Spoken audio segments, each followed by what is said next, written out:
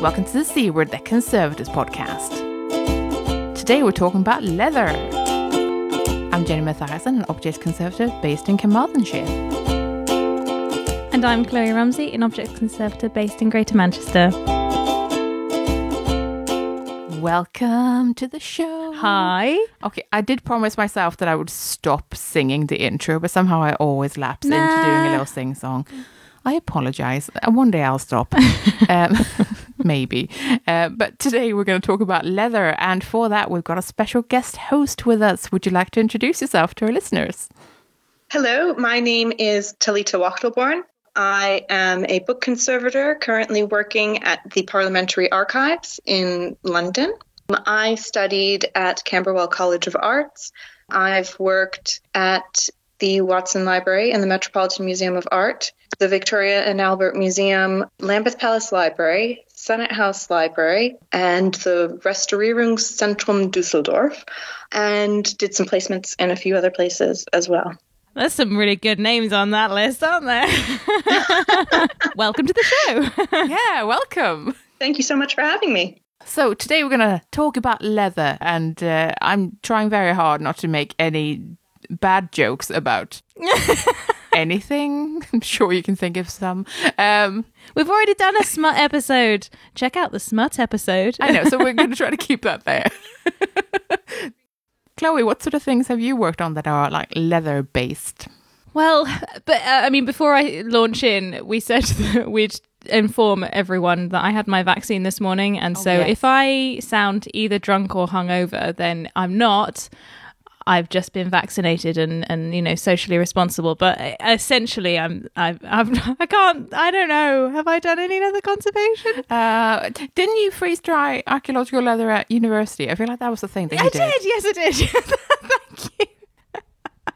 I say that because I think we've talked about that in the wet stuff episode, in which we did bring up that leather can sometimes be soggy. Other than that, it's been like small bits of leather as part of composite objects. Another thing that jumps to mind is just consolidating a bit of leather binding on a large cartoon book. And that is all I can think of.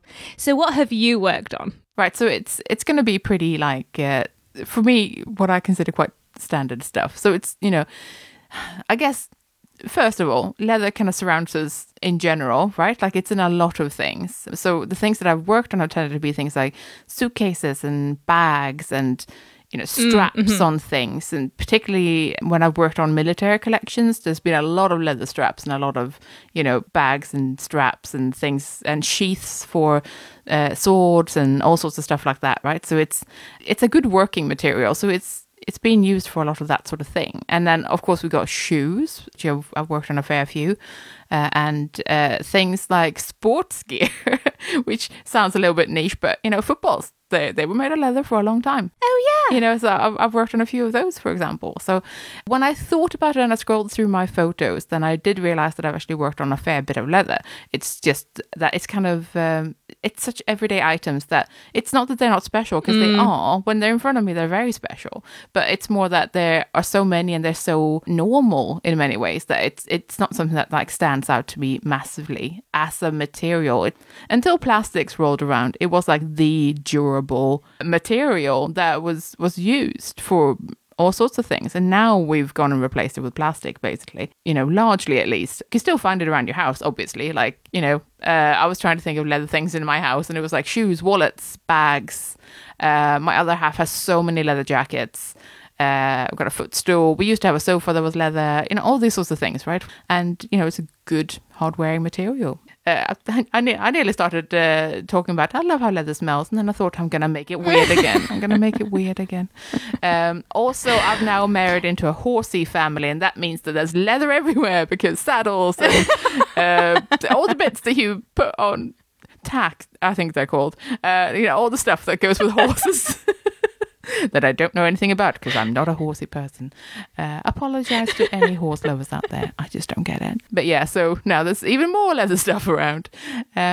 But yeah, so I have worked on a fair bit of like everyday items that are leather based. But yeah, so a fair bit, but nothing huge, nothing entirely made of leather as such. Tends to be composite objects, just like you said, Chloe. How about Talita?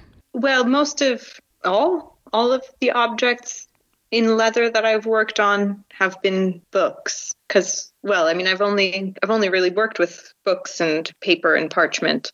And a lot of the collections that I've worked with have had quite extensive leather-bound collections, because they've been historic libraries that have older books. And then that was, of course, the go-to binding material, because if it was bound in paper, then that was generally a temporary binding. And the intention was that was just to protect it until you took it to your binders and had it bound in leather. Or, later on, there were some cloth bindings. But the majority of the collections I've worked on are from a period when leather was the predominant material, because, as you said, it was durable and it was available. So it's almost a byproduct of people's dietary choices. You have these animals that you're raising for food purposes, and then the leather was made and they found all sorts of uses for it. And it's easy to work. It's, and you can make a lot of things out of it. So yeah, it was the go-to. You could decorate it easily, with blind tooling and gold tooling. So you could make it fancier if you wanted, or it could just be a basic utilitarian binding. It kind of could run the gamut. Is there a standout binding that you've worked on that was either particularly weird or pretty or gross? I don't know if I've worked on anything gross. There's been a lot that have been brown calf, blind tooled, maybe quite basic utilitarian ones. There's been a few that have been a lot prettier, heavily gold tooled and blind tooled and embellished and, with fancier leathers. And then there's been some that have been weird, where I'm not sure how they tanned it or if it was a different creature that it came from. Ooh. But the leather was like really fibrous, and it didn't look like regular leather, but it definitely wasn't paper. When people think of old books, they do think of beautiful leather bound books that are just like, the classic library look. The Manor House library with everything in red Morocco with, spines tooled in gold lettering. Yeah, that kind of thing. Exactly, that sort of thing. The classic look. As you were talking about how something didn't look like regular leather, it reminded me that I went to a webinar a while back that was called, I think it was called Caring for Leather by Loredana Manina, I think. It was basically so just kind of giving a bit of background about leather and then about how we look after it. First of all, it taught me some amazing things about how basically, as you were saying, because it's a byproduct of what humans have been eating, then, people have probably been wearing leather for like 30,000 years, that's a while. It's way longer than that, by the way. My prehistory archaeologist is coming out. Yeah, it's way longer than that, like 100,000 at least. Sorry, carry on. It could be, this is a massive tangent, it could be 500,000 years. Were they tanning it though? Yeah, that's the thing. Like, it would have been furs and stuff before that, but we probably don't have enough evidence to say that it was leather as such. Treated. This is another conversation. I'm sorry. No, not at all. I got distracted. I feel like this is definitely part of the episode, right? Like, the history of leather is interesting. Well, it would have started with brain tanning, wouldn't it? If you're using, because they would have tried to use the whole animal and things like that. Yeah, that's what I would have thought, yeah. Definitely. It's just we don't have the archaeological evidence. I thought red ochre was something that was used as well to rub onto skins. What this reminds me of is when we were talking about leather at university, I think it may have been Jane who said... leather is just sort of a dead animal that you've rubbed something into. Anything you've got lying around. And that is accurate. Humans have experimented. Love you, Jane. Experimented wildly with rubbing things into dead animals and seeing what happens. So what we've got now is a refined method of things rubbed into dead animals. That's what that is. That's what tanning is. It's fascinating. And there's already like just so many different ways of tanning leather and doing it well. That's just thinking about, cowhide. That's, what I guess we call the normal leather. Anything that wanders around can become leather. I've seen fish skin leather, of course, and leather made out of chicken feet. Wow. So what do we know about the way that leather is made then? Because obviously we know that the lifespan of an object or the lifespan of the materials has a huge effect on the sort of condition that we're confronted with as conservators in the present day. But as we've just touched on, leather has had all sorts of stuff done to it. Quite grim things as well sometimes.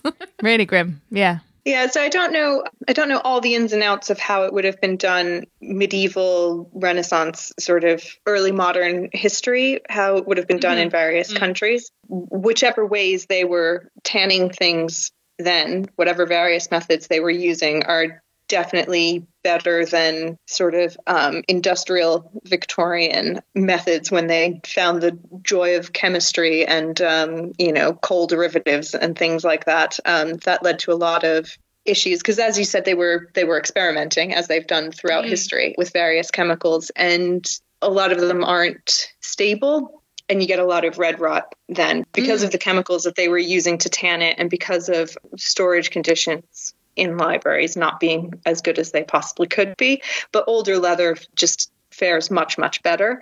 So you'll have books a lot of the time where there's the original binding or an earlier binding on the covers and then a reback that's maybe less than 100 years old, and that's failing miserably. It is, of course, covering the joints, and it's the area that's flexing, the joints in the spine. So that's all flexing and moving and stretching and contracting and so on.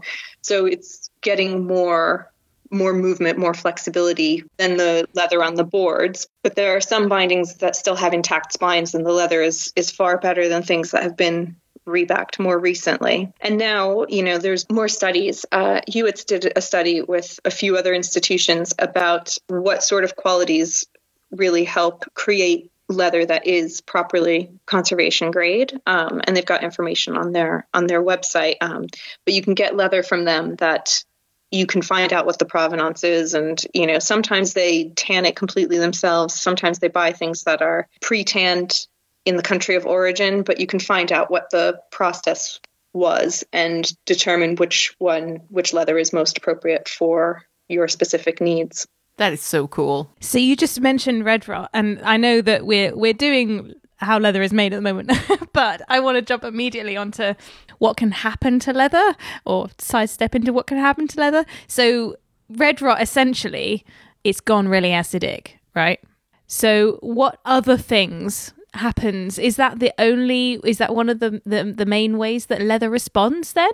That it becomes acidic over time and then starts to break down? Well, how many things is it possible to not say that to, actually? Red rot's mainly how it was tanned originally. It's just really acidic, really chemical, and it breaks it down. So it's just not as strong, and the fibers break down, and you get that powdery structure to it. It can, you can have damage from insects. You can have damage from excessive moisture. If it's too dry, it'll get brittle. And then abrasion. In this country, there is quite a lot of bindings in sheep because, again, people would make leather out of what they would eat. Sheep don't make very good leather, so you can often tell. They're too busy on the wool. Give them a break. Well, I like them for their wool. You should just use them for wool. But because of the structure of their skin, where there's more fat between the layers, it delaminates. So it's great for things like parchment because you can sort of split it and make it into thinner pieces. It was often used for making things like labels because you could pare it really thin. You could split it down really easily, but because of how fatty it is, it does break down more quickly. Calfskin would be better, but there wasn't as much calfskin available. And I think there just weren't as many calves and cows here historically as sheep. You can get more from a calf, but you can get a fair amount from a good sized sheep as well. So you could make a few bindings out of it. That makes a lot of sense because it will vary across the world what they used, because obviously it will vary what kind of animals they had available to them and what was more common, more available. And it'll depend on how, I guess, fancy the leather is as well, and how much of a high status item something is, because, you might splurge and, I don't know, have crocodile, something really fancy, but, cowhide being fairly standard. But if sheep is what you've got, then it's going to be sheep. Yeah, there's a lot of alum Todd pigskin in Germany, the former empire, Austro-Hungarian Empire. How does that compare to sheep and cow? Well, so if it's alum Todd, it's a different process, but it's also not usually paired as thinly. So there's more of the sort of fiber structure intact. So it's stronger for that reason, and it's a different process. It's generally more robust. If it's been stored well, then it generally lasts.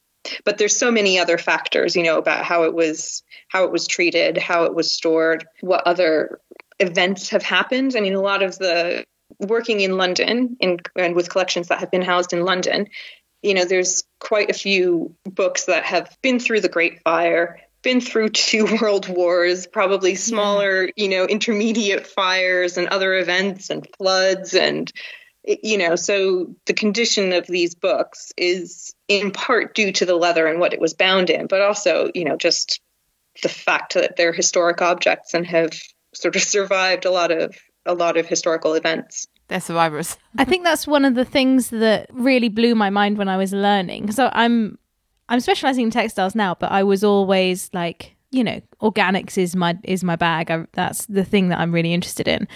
The thing that blew my mind was when we learnt about one of these things, the lecturer saying that, and a lot of these things have red rot because of this type of fuel use. It just didn't occur to me before that, of course, if you've got loads of coal or something, then you're going to be introducing all of that into the structure, and then, in your libraries and coal fires and stuff. Yeah, the cozy fire actually contributing to the deterioration of your books. Yeah. We've talked about the different animals, but even the leather that you get from the different parts of an animal are different and have a slightly different structure and stuff. So it also depends on which bit of the animal they were actually using, because once you get the whole skin, it's not the same texture throughout. Just look at yourself. Your skin isn't the same all over you. So why would it be for animals, for example? So the leather cuts also affect the kind of like suppleness of them and how they deteriorate and how well they take to tannins, for example. Mm-hmm. And also, we call it calf, but it wasn't necessarily all, animals of a certain age.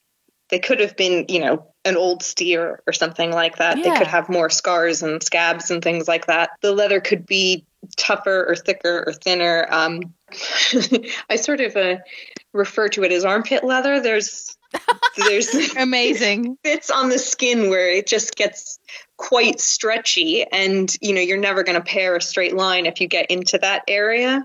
You've got to kind of stay towards the spine center chunk, because the other things, they'll absorb sort of moisture differently. They're not going to pair evenly. They'll just keep stretching. Yeah. So you'll try and pair a straight line and it just kind of goes off on a slope because the leather just is stretching while you're trying to work it. I have a question, and I don't know if we can answer it or whether this is a question for the room. The room being the listeners. Do you think that one could track the sort of periods of material glut or wealth in a country, depending on how crap or how good their leather is?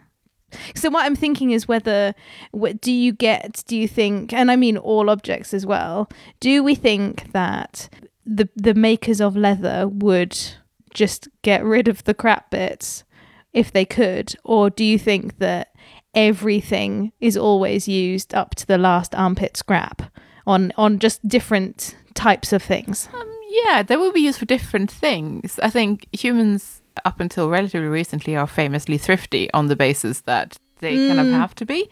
And if you've gone through all of the effort of tanning a whole skin, you're going to do something with every little bit of scrap. And I can't say what that looks like. And because some of it won't have been very good, it probably won't have survived. So we probably don't have all of those bits anymore. But it could be children's shoes or like the backings for straps or something. Yeah, and I think, so some smaller pieces you could use for labels, potentially. You could use them for spine linings. You could use them for sewing supports.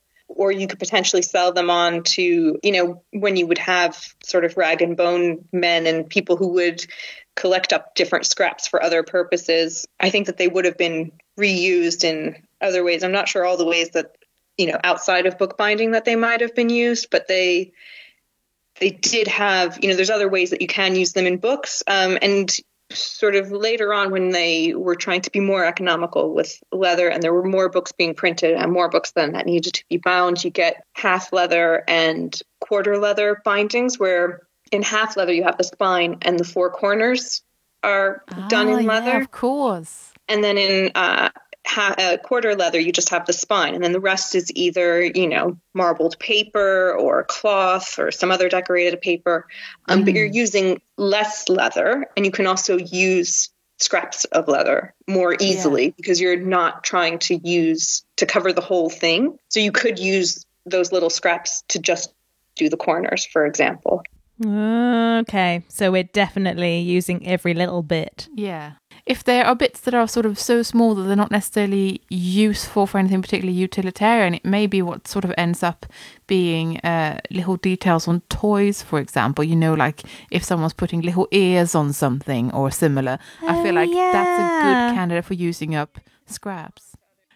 I was going to bring it back to, how you said, I wonder if you can trace kind of how wealthy a place is based on what they're using for leather.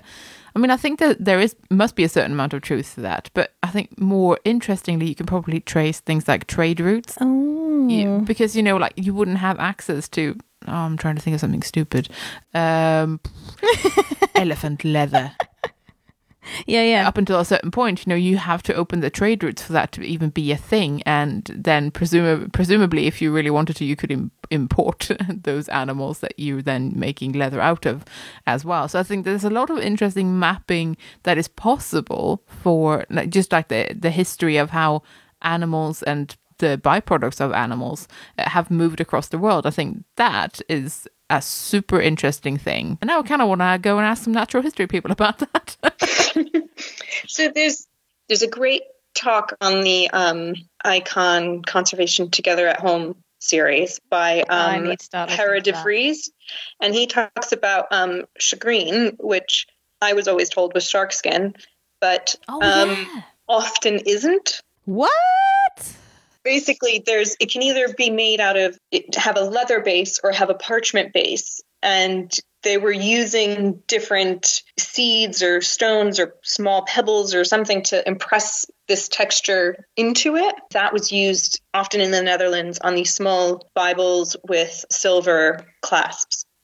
I quite like the notion that someone sort of faked shark skin, if you see what I mean. I kind of like that as an idea that someone's passing something off as being something else and being something perhaps fancier or more rare. That's quite interesting. Yeah, I don't know if they necessarily faked it, but it looked like that thing, and then that's what everybody called it. Because I think until this was sort of looked at more, it was just, because I think it's originally from Japan and it was used on sword hilts because of giving good grip in case things get a bit gory, which you don't need on your Bible to carry to church. But usually they liked the look of it. Most times anyway, most days, most Sundays it's fine. But they liked the look of it. So it was just the look that they were going for. And it looked like this thing. So they called it that thing. Yeah. I don't want to say that there was any fashion. Yeah, just aesthetics. Fashion. This is sure. That's very human as well. So I did go down a slight rabbit hole because I did start thinking about in the lead up to this episode. But what about leather substitute? Because it's whether you call it artificial leather or synthetic or faux or imitation or pleather or more recently vegan leather, there are a number of substitutes for leather, but they are meant to look deceptively like leather. And this intrigues me, the sort of whole imitation game. And obviously now it's used very widely in fashion, but it was also used loads in bookbinding, for example. And I was sort of oddly pleased to find that early attempts at making fake leather was essentially paper pulp that was textured. And that was a German example as well in the 19th century. Another example was something called and I might have this wrong, but Rexine. It was like a leather cloth fabric that was made somewhere near Manchester, and it was like a cloth surface with a mixture of nitrocellulose, camphor oil, alcohol, and pigment, and then embossed to look a bit like leather. And it was used as a bookbinding material on upholstery covering. And I just thought that was really fascinating, because sometimes you do come across something that seems like leather but isn't, and it's old, and you're like, what is this? I just enjoyed that it snuck its way into bookbinding and furniture, and I like that it has a history, and that it's not all PVC on fabric. But yeah, a bit of a rabbit hole and a bit of a tangent.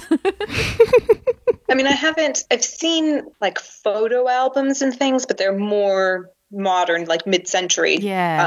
Sort of where they're like some sort of leatherette material, and they've got some like plasticky gold tooling. I don't think terribly highly of them, it's nice that they've made them, I don't know of anything that's a leather substitute that I would use in conservation right now. No. I know that there's some conservators who are fans of doing leather rebacks on leather bindings with cloth and Japanese tissue and in various layers and configurations and so on.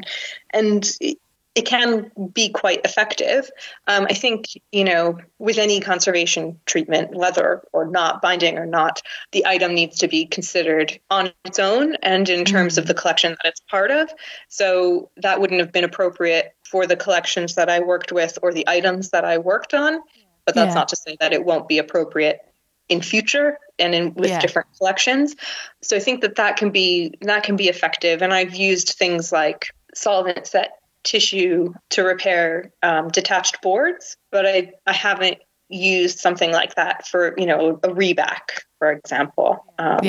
I've got a dim memory. Speaking, in fact, of ways of sort of patching and stuff. And I mean, when I was talking about the leather substitutes, I wasn't necessarily thinking of using them in conservation, more that they sneak in and they look like leather and they're lying to you. They're not leather. And but you might have to deal with them anyway. Much like leatherette, for example, which was popular, sort of mid-century to like bind things in and stuff like that. But that it might be something that we come across. And especially now, I would say that pleather is very much going to become an issue, but then that's more modern materials rather than leather adjacent, because it's a plastic based problem. But I just thought it was interesting to throw it in there.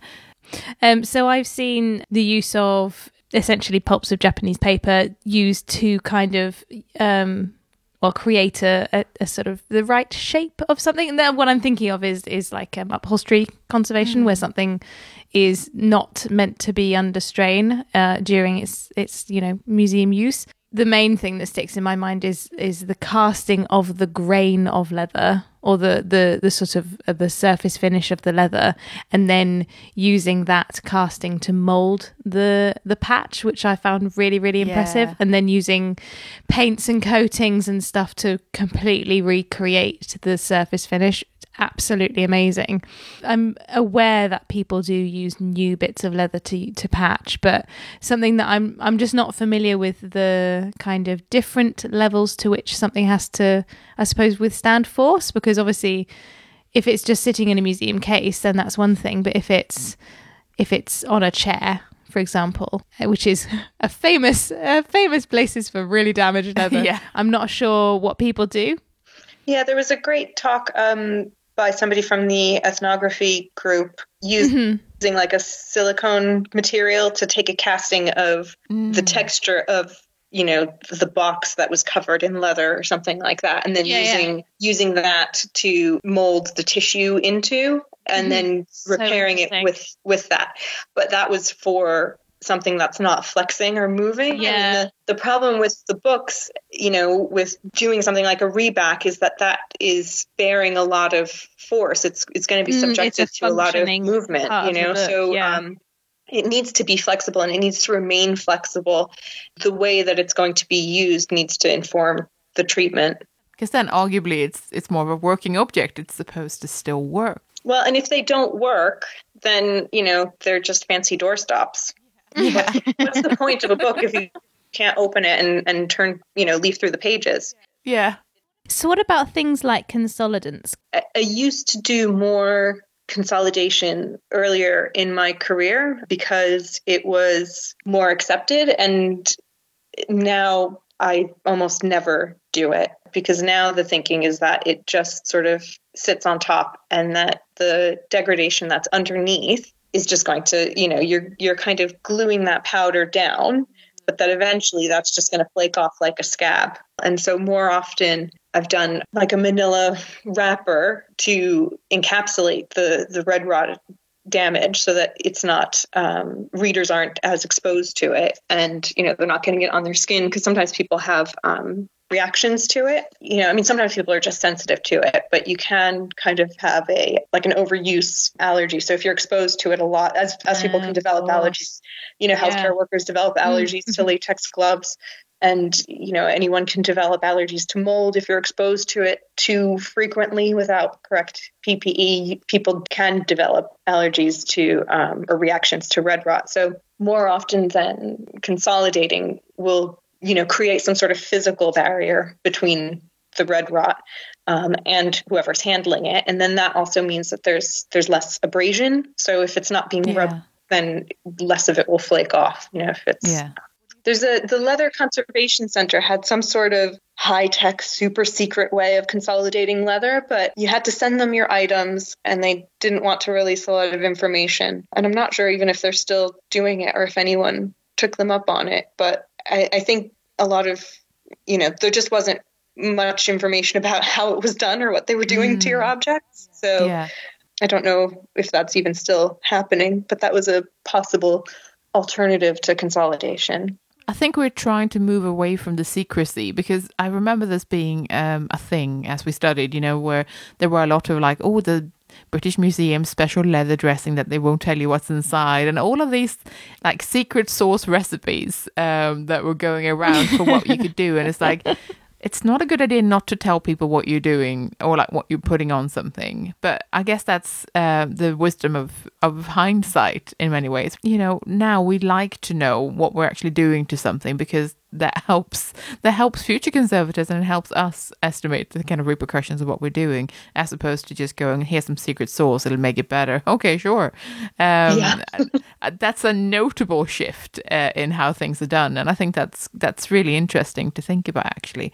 And it's also interesting to hear that there's a shift in how we deal with things like red rot and stuff like that, because that's valid thinking. And I think, as with anything in conservation, we do change our approaches as we get new data on things, and that's super cool. Red rot is a problem in leather sort of across the board, depending on how it's been manufactured and all of that, and also storage and all these other factors, and the lifespan of the object, and oh my god, there are a lot of factors. So problems have been things like leather has dried out and dried into a weird shape. Yes.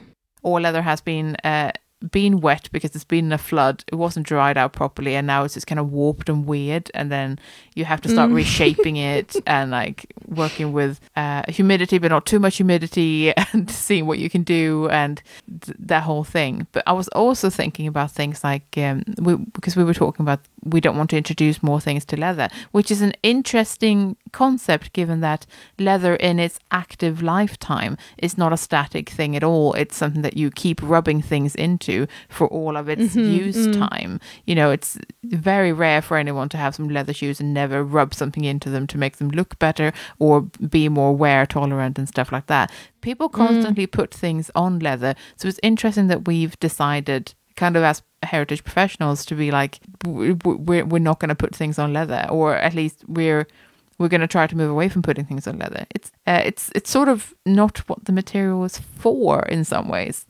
Leather dressing has quite a bad name because there were, I don't want to blame the volunteers, but there were some overzealous volunteers, and there's some bindings that are still tacky when you pick them up, and wow. Your fingers stick together, Yeah.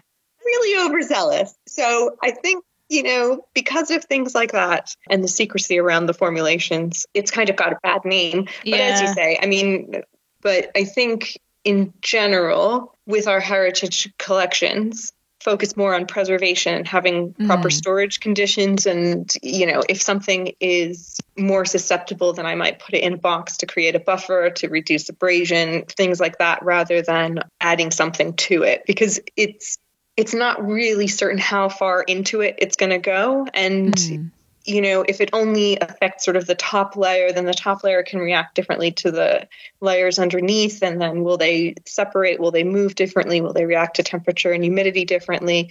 There's too many questions, I think. Whereas, my modern shoes that I'm wearing, that I'm polishing, I'm using them differently, than a heritage object, and the considerations for them are different. So my shoes only need to last my lifetime if they last that long. But any treatments that I'm doing, in theory, should outlive me. They should last 100 years. And the shoes I'm wearing, they're not bad shoes, but I don't know that they'll last 100 years, Yeah. Yeah, and I think that's fair enough. And I'm not saying that everyone should, go and slap loads of things on every leather object that they can find in their collection. That is not what I'm advocating either. And it's more of a interesting thought, and I think it's probably a happy medium, somewhere where less is more. As with all things in conservation, it is a balance, and it is something that you have to look at each individual object and the circumstances in which it is used, displayed, or stored. And isn't that the wonderful thing, that everything is a little bit different? Yeah, and I think there's a difference between something needing to function and, being given an object made of leather and that needs to go on display, and being told this needs to look better, it looks bad, make it look better for display. I mean, if you have something that's badly degraded and you don't consolidate it, and it's shedding dust all over the bottom of its case, and the public's going to come and look at it and think that you're not caring for it. Yeah, and poor object. If they think, this museum's supposed to be looking after their objects, and look at this, the case is filthy and it's crumbling to dust, that's not a good thing. So I think, if that was the case, I probably would consider consolidating it. There's not one rule of ethics for anything, so I think the ethics in that situation would be very different. Yeah, of course, to something that is, going into a reader's hands. It's very different considerations. Yeah.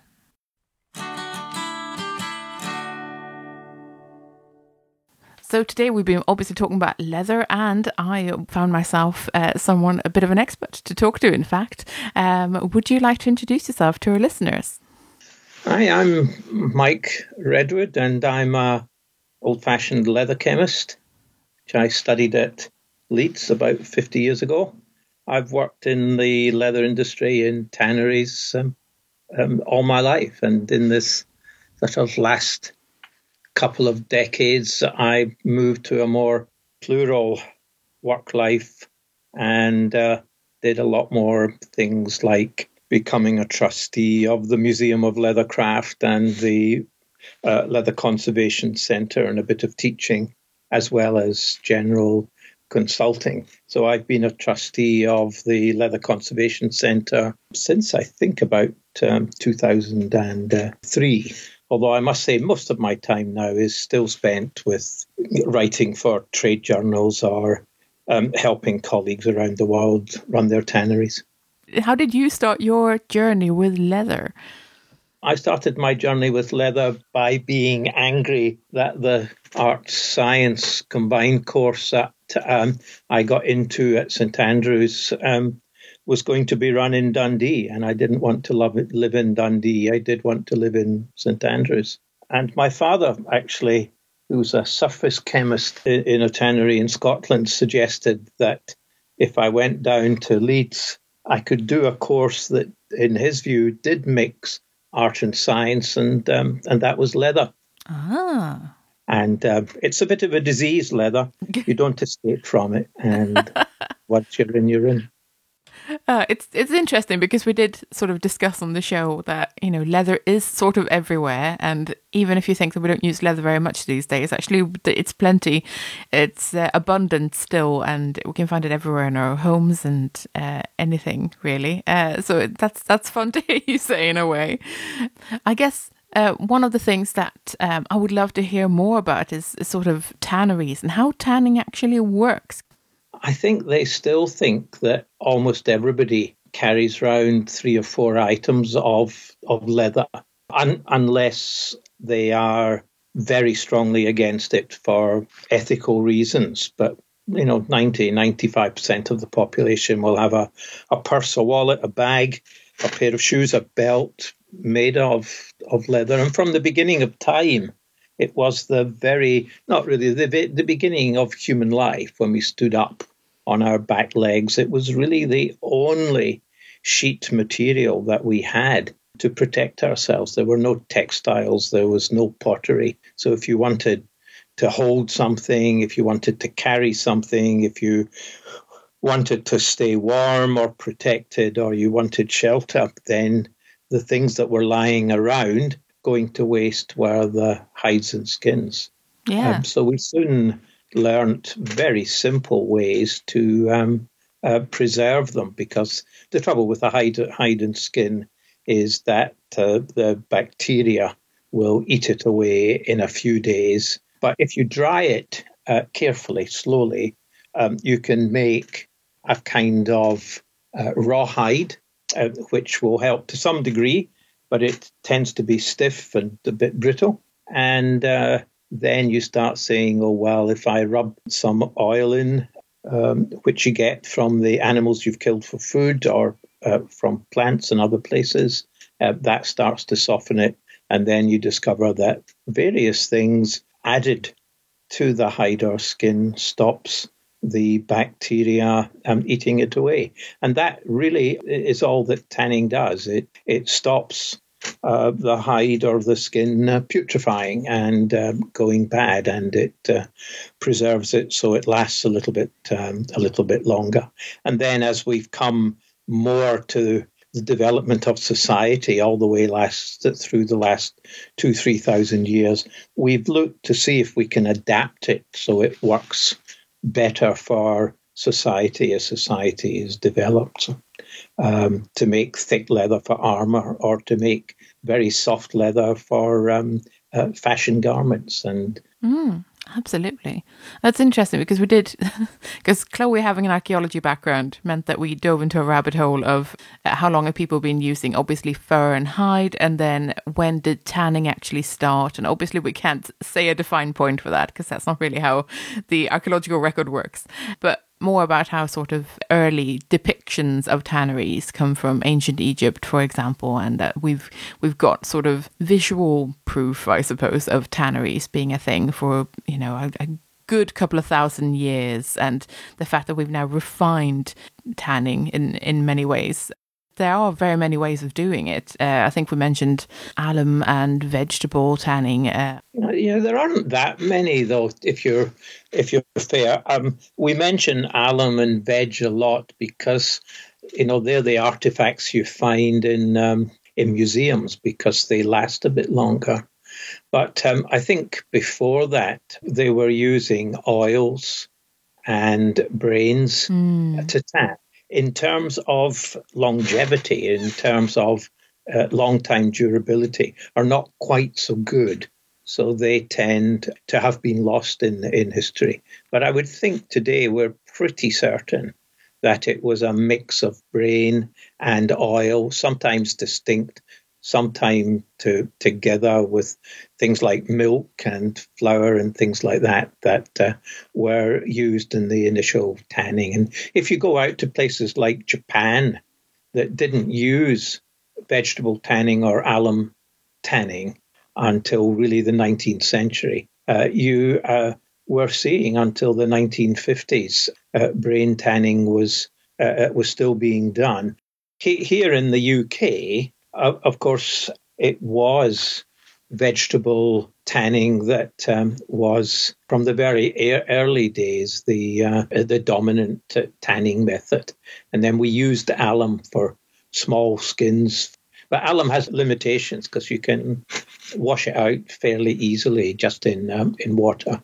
So you need to protect it a bit. So we still use it on cricket balls, but if you think on a cricket ball, it's varnished like crazy, so it's protected. Yeah.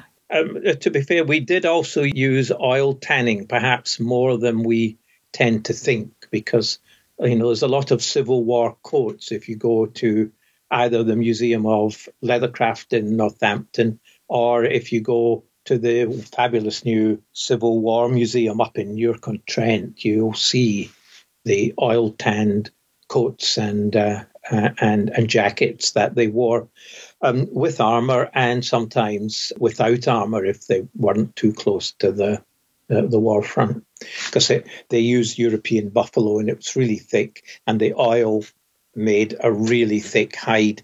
Didn't make it very light, it was still heavy, but these were strong people, I suppose, the soldiers, but it made it very drapey and suitable to wear as a coat, which you couldn't do with veg tan. Wow. I kind of feel, in the terms of the technology of the history, that we have a huge amount still to learn. I don't think there's been many instances where the work of the museum curator or the conservator has been done by people with a lot of experience in actually tanning the leather. So getting that knowledge transfer just right, I think, has been quite difficult. And there's been, I think, a few assumptions made, like the one that veg tanning came first rather than brain or smoke or oil tanning, that have tended to park itself into our history slightly erroneously. So the more we can interface the two, the better. That's a really good point, and I wonder what that says about social mobility and all things. But, that's a whole other kettle of fish. There's quite a big income disparity too, you've got to say. Yes, definitely. The Conservation Centre, we are trying to re-establish something that existed when it was founded 50-odd years ago, and that is a proper industry technical committee. Lovely, amazing. And to bring some of the industry technicians onto this committee to look at the history and what we're doing. And I think in a way it might become even more important, because I saw the other day that they'd been doing a pair of Adidas trainers. Oh, wow. Now, those trainers have been made in my lifetime. Yeah. But it's an entirely different process from the last 1,000 years of veg-tanned artifacts that they've been conserving. And so I think we'll need more interface to know, how do you deal with, the more modern polyurethane type finishes, the nitrocellulose finishes, and the integration with plastic inside a shoe. We were talking to our book conservator on the show, and she was telling us about how in Victorian tanning was actually quite dreadful in terms of longevity for books, for example, that it was because of the different fuels used and the amount of pollution and the amount of experimentation. It can actually be really hit and miss whether leather tanned in the sort of Victorian time period and up to modern days can actually be really sketchy in terms of quality, which is really strange to think about. Well, that was just a consequence of progress. There was an Irish scientist who was really keen on pushing very, very strong acids into the leather industry and to speed the process. So there was a huge amount of work going on to simplify and accelerate the process. We couldn't get enough oak tanning because we'd knocked down all the oak trees to build ships to fight Napoleon. So the tanners were desperate for raw material. Humphrey Davy was a big one in helping them analyze veg tans from different parts of the world. So we ended up using different vegetable tanning materials. We ended up using more strong acids, and we created this wicked thing called red rot. We'd always said on books that if you look at older books, you don't touch them. You worry about insect damage. Have you been to the library in Coimbra in Portugal? No. Well, it's a fabulous library in the university there, well worth going to see. And they have bats in the library. Oh, wow. And they have fabulous leather covers for the tables that they put out every night because the bats dropping makes such a mess. Yeah, of course. But what the bats do is keep the insects away from the books. No, that's amazing. What a great way of using IPM. That's amazing. As long as you keep old leather books and old parchment books dry and free from insect damage, you're pretty much in a good place. But these Victorian books, you sit them on the shelves and they quietly disintegrate in front of your eye. Yeah. And I just think that's a bit like so many aspects of modern society, the unintended consequences of rushing along with the way we choose to live our lives right now. We did actually bring up sort of the sustainability, because I think Chloe was asking something along the lines of, what do you do with all the bits of the leather that you don't use? You know, if the material exists, it will be used, at least until relatively recent history. Humans have been quite thrifty with that sort of thing. Well, you are quite right. I think this waste is an invention of the last 70 years. Yeah. When I grew up, I was taught to polish my shoes. I have large numbers of pairs of shoes here that are over 10 years old, and my fancy brogues for going up to the city are over 30 years old. Been resold a couple of times, but perfectly good form. They'll see me out. And I worked for Echo, the shoe company. Oh, yeah. In the early 2000s, and I brought a lot of shoes back from them, many of which I kept. But during lockdown, I've been wearing them. Well, what you suddenly discover is that some types of plastics haven't survived. Yeah. And they've mostly got plastic soles. And so the leather is absolutely fine, but most of the plastic, once you get it out and wear it a few times, starts to disintegrate on you, because plastics, as you probably know as a conservator, are only really designed to last for 20 years in use. Yeah. And so I've just been going through over the last year all my old shoes and finding little bits here, little bits there, or entire soles. They don't last 20 years. No, they certainly don't. But the leather never wears out. I think that is the whole trouble with modern materials. We don't think about repair. We don't think about rejuvenation and reuse. There's something to be said for the sort of legacy of leather, really. Well, and the sustainability, because your pleather jacket, so you've got something that might last a couple of years and look nice, but then it's going to start disintegrating on you and it cannot be repaired. And it's from a fossil fuel origin, and it hasn't been very nice to make. And all these people who say, well, leather making is very complicated and full of nasty chemicals. Well, frankly, I think they have very little understanding of the role of chemistry in our life. Because if you make anything from food to ourselves, it involves chemistry. And if you don't handle those chemicals properly, then you're going to have a problem. And that counts for leather all around the world. But it hugely counts with these plastic materials, which are using solvents and other things, as well as fossil fuels, which are really, really nasty. Whereas in the leather industry, we're having fun with natural collagen. And, it's a real natural material, biophilic material. 90% of the leather in the world is made by responsible tanneries with proper waste treatment and do things exceedingly well. So that's why I reckon leather always has been such a good material and deserves to be considered one of the most sustainable materials today. Well, Mike, thank you so much for talking to the C Word today. Really appreciate it. No, it's been a pleasure. And good luck with this podcast and with all your future ones.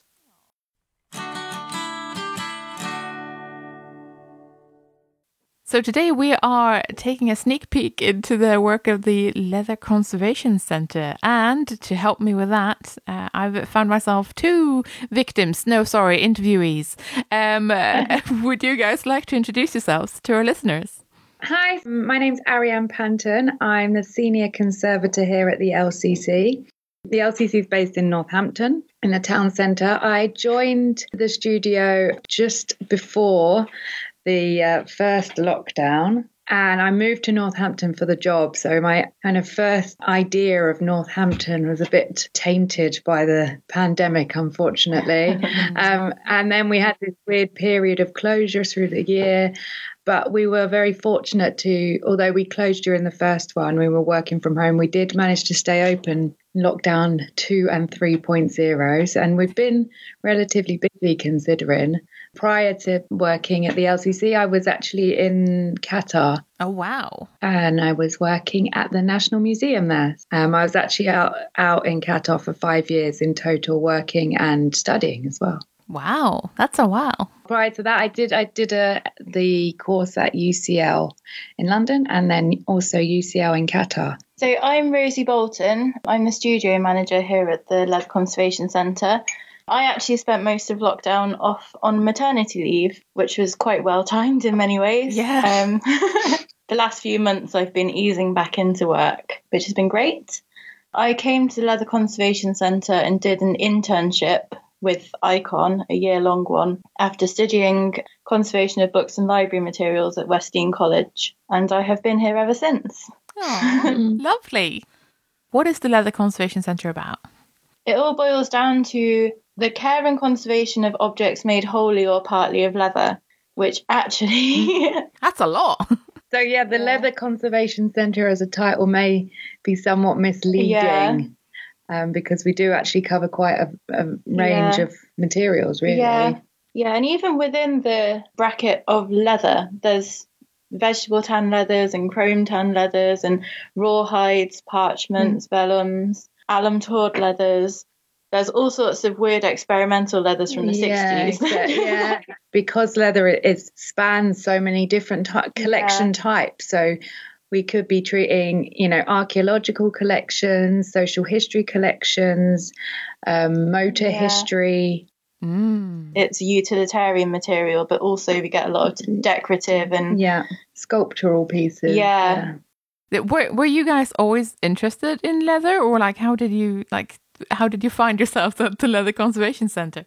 Well, for me, it was quite a logical step from books. But it was only after I actually started working here that I got really interested in it. Because at that point, you could realise what an intense and vast and just amazing... a bit of a Pandora's box, isn't it, that you open? Just fall in. At degree level, I did a history and anthropology degree. And I became really interested in visual anthropology, which kind of led me in a roundabout way to the museum world, so to speak. I was interested in the representation of other cultures in museums, and it was actually a tour to the Pitt Rivers Museum. I went on one of those behind-the-scene tours, and I saw a conservator working on a gut-skin parka. It was like a light bulb moment. I was instantly hooked. The combination of the science and history and fine handwork. I was kind of, during my studies, and some of the jobs that I've had have been with world culture collections. So I got into leather and those kind of hide and skin materials through a kind of world cultures view. Yeah, it is it's an interesting material. And I think at this point in time as well, I think it's a necessary material in that it has the potential to be one of the most sustainable materials. Yeah. And long-lasting and just so multifunctional. What's the most challenging thing with working with leather, do you think? Leather is such a umbrella term, and there's so much within it that there's no pieces of leather are the same at all. And there's so many factors that you have to vary into. How you can never predict really how a piece of leather will respond. Yeah, it's got a mind of its own sometimes. Yeah. Another thing is, at the Leather Conservation Centre, we work for quite a range of clients. So we work for museums and historic houses and cathedrals and churches, but we also work for private clients. And we get a lot of people bringing in a sofa, which is, a one-of-a-kind designer sofa, but they still want to use it every day. But they don't want it.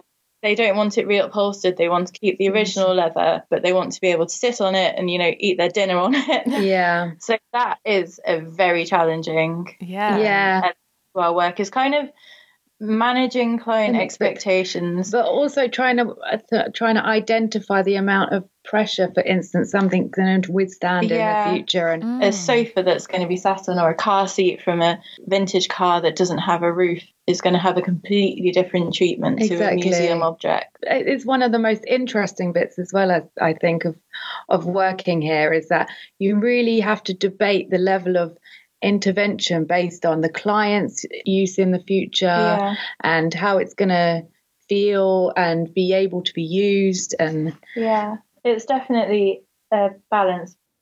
Tell me about the dreaded red rot, because that's something that came up in the episode, and we're not fans.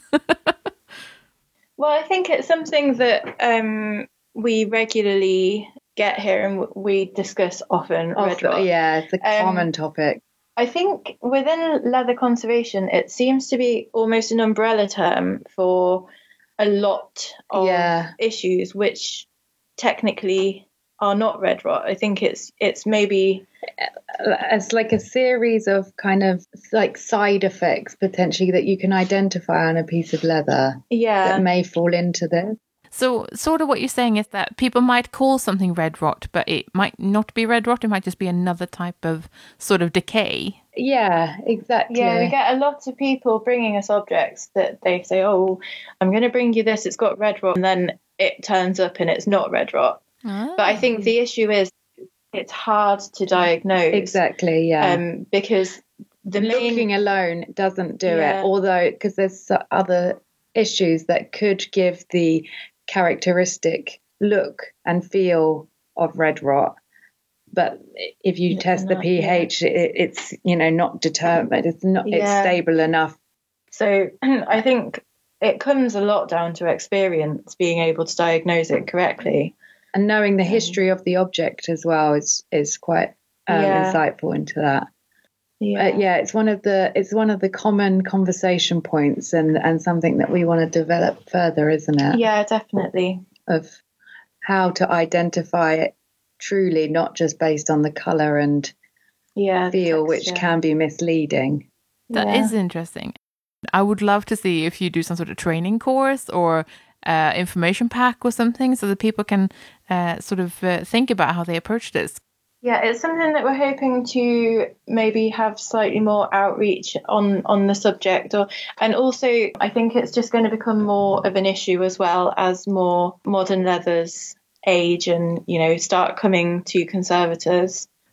Out of curiosity, do you guys have to deal with a lot of leather substitutes, or do you feel like you get mostly like actual leather as opposed to this looks a bit like leather, deal with it?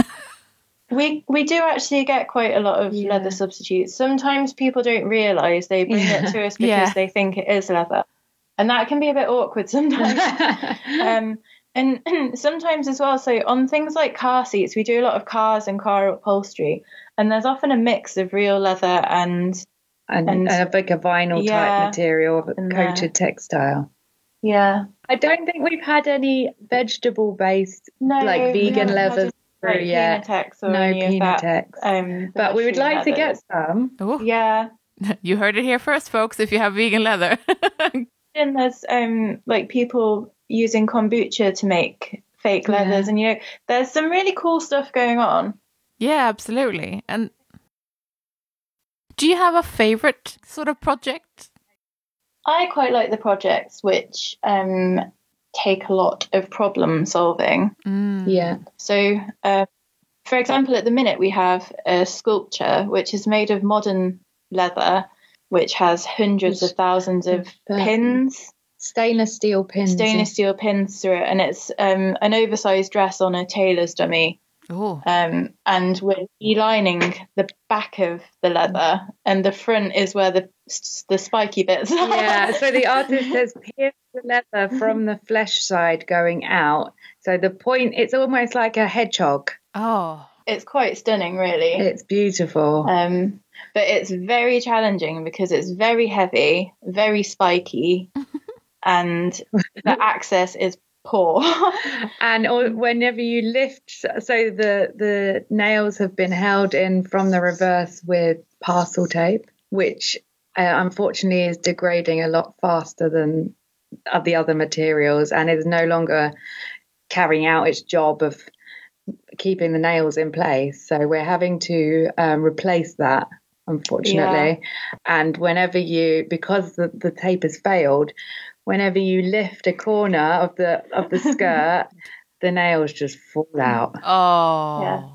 We've had to really do a lot of thinking and with adaptation, and we've come up with some quite satisfying ways of doing supporting things. it. Yeah. And I suppose also working with private clients, we get some kind of quite sentimental objects. Yes. Ariane's recently worked on a really lovely coin purse that was, the client came to us with his great uncle's coin purse that he wore in battle in Gallipoli. Whoa. And you could fit 3 or 4 coins in there, possibly a small flap over 2 central compartments. And he had it in his pocket in battle. His uncle Arthur was his name. Arthur was shot at, and the bullet bounced off a coin in the coin purse, which saved him, basically. Wow. Arthur kept the coin and the purse and the bullet, but all of which had evident damage. Yeah, it's bullet-shaped. Bullet-shaped hole, and both the bullet and the coin have indentate. Well, more than you can see the point of impact. And so the client came to us with all 3 pieces, as well as Arthur's handwritten diaries. Yeah. And the client wanted to display them at home. And so he's come to us initially for stabilization of the leather elements, which we did. And then it turned out he told us more of the story, and he had the diaries. And so now we're kind of working on the diaries as well, and advising on a display mechanism and storage conditions, etc. And it will be displayed in the family home, having that strong tie. And he'd sent us lots of images of his great uncle in battle. Yeah, we've really kind of got to know the family in a way. Yeah. And if anyone's been seeing an image of the coin purse, coin and bullet, we've actually done a blog about it on the website. It's on the website. Oh, amazing. We'll link to that. Those kind of really heartwarming, personal stories that come with private clients is quite special, isn't it? Yeah, definitely. That's really wonderful. I love it. So aside from maybe the aspect of working with clients, what is the best thing about working with, I suppose, leather objects? I'd say the variety. Yeah, definitely the variety.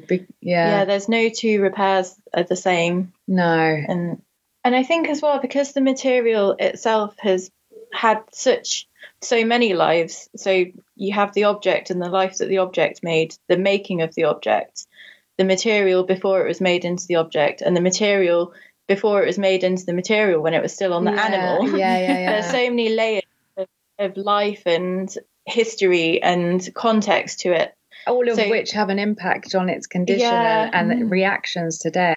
And sometimes you're looking at things and you can see damage, and you know that the damage is actually from when the hide was still on the animal. Exactly. And that, I don't know, I just find that really interesting. Yeah, that is super cool. Do you guys do training, or can people come and visit you or anything like that if they are curious about what you do? We do an annual course at Westdean College on conservation of leather and related materials. We are starting up again a course that we have ran for many years in collaboration with the University of Northampton, which is more general. It's not so much about conservation of leather, it's more about leather technology. So during the course, you actually make a piece of leather. It's mostly practical and tannery. They're based at in Northampton Uni. They've got the Institute for Creative Leather Technologies. Yes. And it's in collaboration with them. Yeah, so that's actually a working model tannery. And we'll be teaching more of the kind of preservation and conservation side of it. Yeah, but it's mostly the historic leather technologies and some modern leather technologies modern too. Leather You get to see technologies. it all. And the nice piece of homemade leather too. Amazing. That's really cool. Yeah, and if anybody is interested, we are open to interns, or if anyone wants to come and spend time working alongside us, we love that. Yeah. So yeah.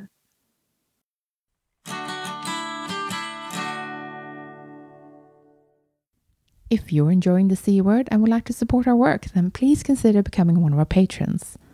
For as little as $1 per month, you can help us keep our episodes online and more of them coming.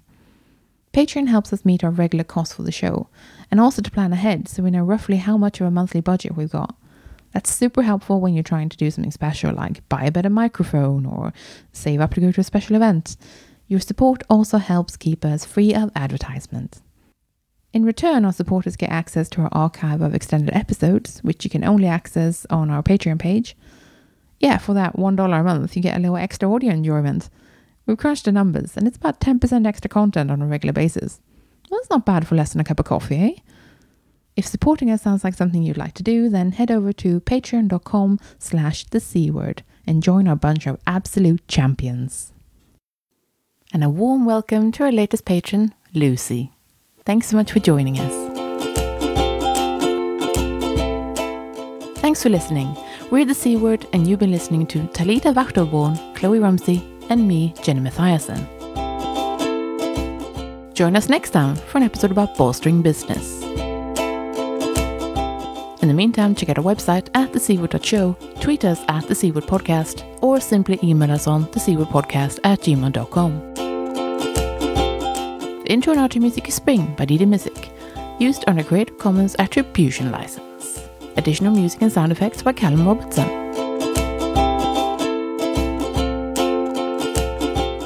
This has been a Wooden Dice production.